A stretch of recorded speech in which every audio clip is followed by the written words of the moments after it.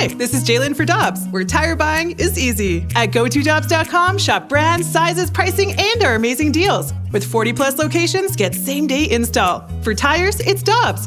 For deals you can use, click on GoToDobbs.com now.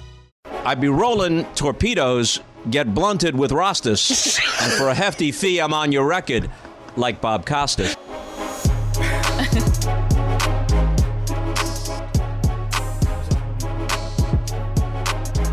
With Brooke Grimsley and with Carrie Davis, I'm Randy Carricker. Good to have you with us here on 101 ESPN. Bob Costas with some ludicrous on MLB tonight. Joining us here on the Celebrity Line on 101 ESPN, the multi-talented Robert Costas. Good morning, sir. How are you? You know, it's really kind of unsettling to realize that what you just played is somewhere in my obituary. Oh, no. Might not be the first paragraph, but it's in there somewhere. Hey, Bob, it was great to see you last night in the documentary, It Ain't Over, about Yogi Berra is great. And I don't think I've ever asked you this, but when I got into this business, it was so cool for me to get to know people like Lou Brock and Bob Gibson and Ted Simmons, who I had watched growing up. And you developed such a great relationship with people like Yogi and Joe DiMaggio and Mickey Mantle. How did that affect you? How is that something that, because you put your head down and you're a broadcaster and you're doing your job, but did you savor getting to know those people that you had watched as a kid? Absolutely. I've often said this. You know, you always try to be professional, and I hope I have been most of the time.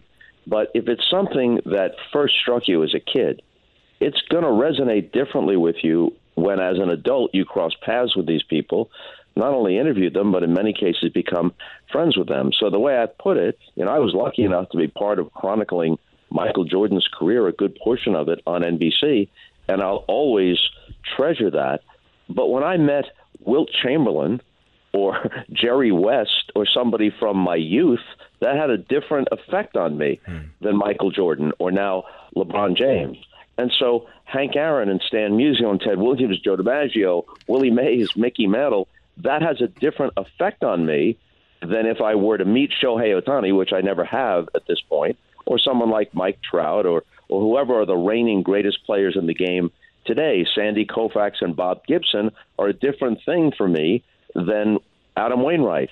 I'm older than everybody now. You know? Please, Dusty Baker, don't retire. At least Tony La Russa went and retired. I just want to see one person older than me in a uniform when I go to the ballpark. Bob, what did you think of the documentary? And obviously you had a big part of it as well. It just felt like a beautiful story to kind of fall in love with, much like Yogi Berra himself. Yeah, they did a wonderful job. His granddaughter, Lindsay, who has a background in the media, very well spoken and understands storytelling. Lindsay was the impetus behind it, and I think it's a good blend of his playing career, which to a certain extent is underappreciated, especially by younger fans, because they know him as this almost cartoon character who says really funny things that have their own internal logic, but it blended that aspect of him, the great baseball playing aspect. For 7 straight years in the 50s, he finished no lower than 4th in MVP voting and won it 3 times. But the Yankees had so many great players through the years, Ruth and Gehrig and DiMaggio and Mantle, and then subsequently Jeter and Mariano Rivera and Reggie Jackson had his moments. So Yogi kind of got lost in the baseball shuffle. So they make that case, but then they also tell his life story of growing up on the Hill here in St. Louis and his long-standing love affair with Carmen. They were married for more than 60 years. The fact that he was at D-Day and got a Purple Heart after the fact because he didn't want to apply for the Purple Heart because he thought it would worry his mother that he had been injured in service. All that stuff comes together. It's a textured story of a great American life.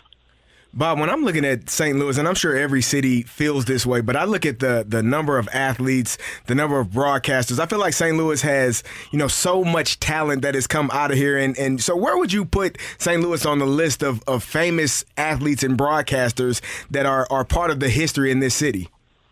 Well, a healthy number of outstanding athletes, including Jason Tatum of the Celtics, who scored 51 in Game 7 the other day against the 76ers.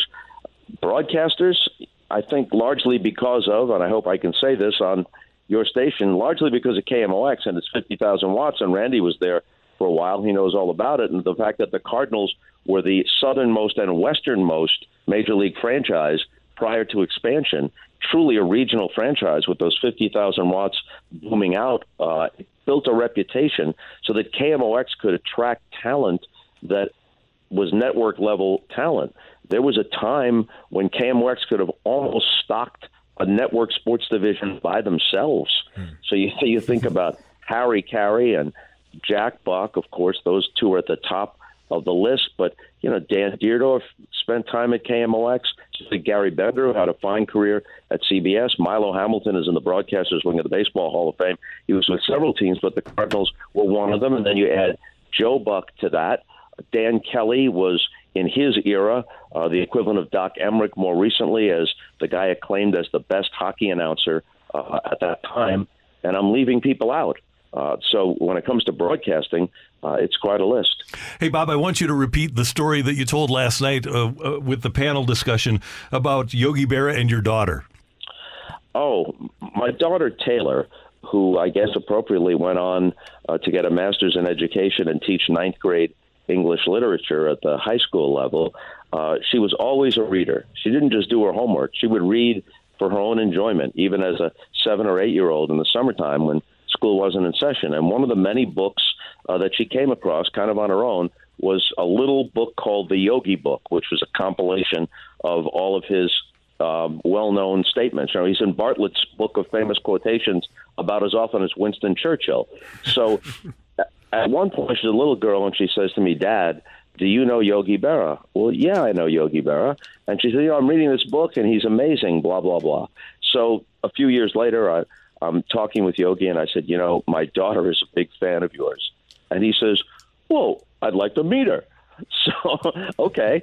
So we went to Montclair, New Jersey, where Yogi and Carmen lived, and we had lunch with Yogi and his wife, Carmen. At that point, Taylor was like 14 or 15 years old. But just think about that. The average person, nice person, would say, "That's really nice.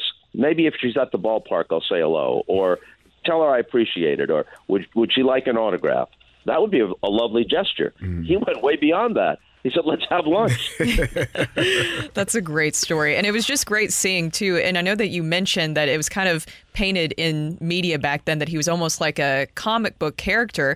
But he was such a great person. And just seeing that whole story on the field, off the field, and also the Yogi-isms. We've been talking about that a lot today. And we talked about that with Lindsay as well, where they were very simple, but they made sense. And they were very unique to him. And they were actually very smart. Is there any Yogi-isms that were your favorites and some that you could kind of apply to yourself today?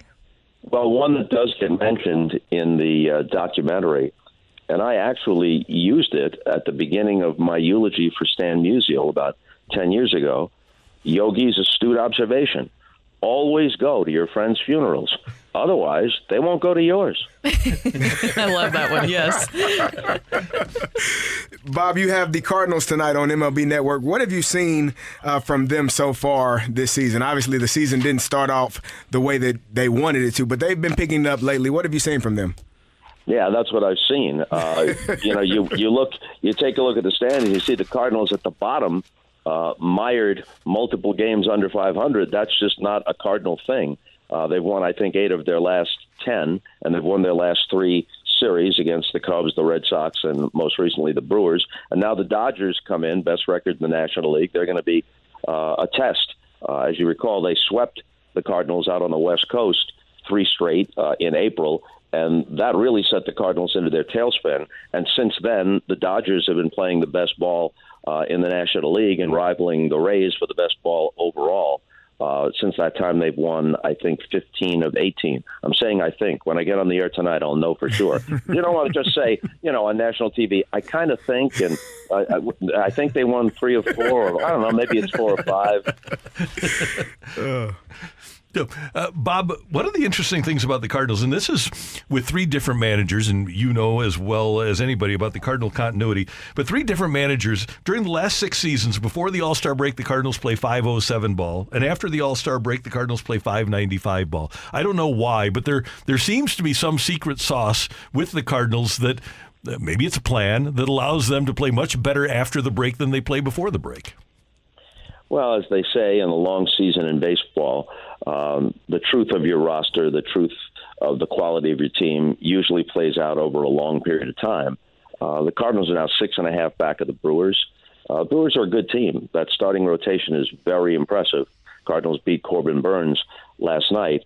So 6.5 is a hill to climb, but it's not impossible. Much more than half the season remains, and now you have 3 wild cards. So the Cardinals aren't out of it, and the track record says we don't have to just look at the last several years. You can even look at last year, and they won 93 games last year. There's talent on the roster. The biggest concern for me would be, can they pull together a consistently effective starting rotation?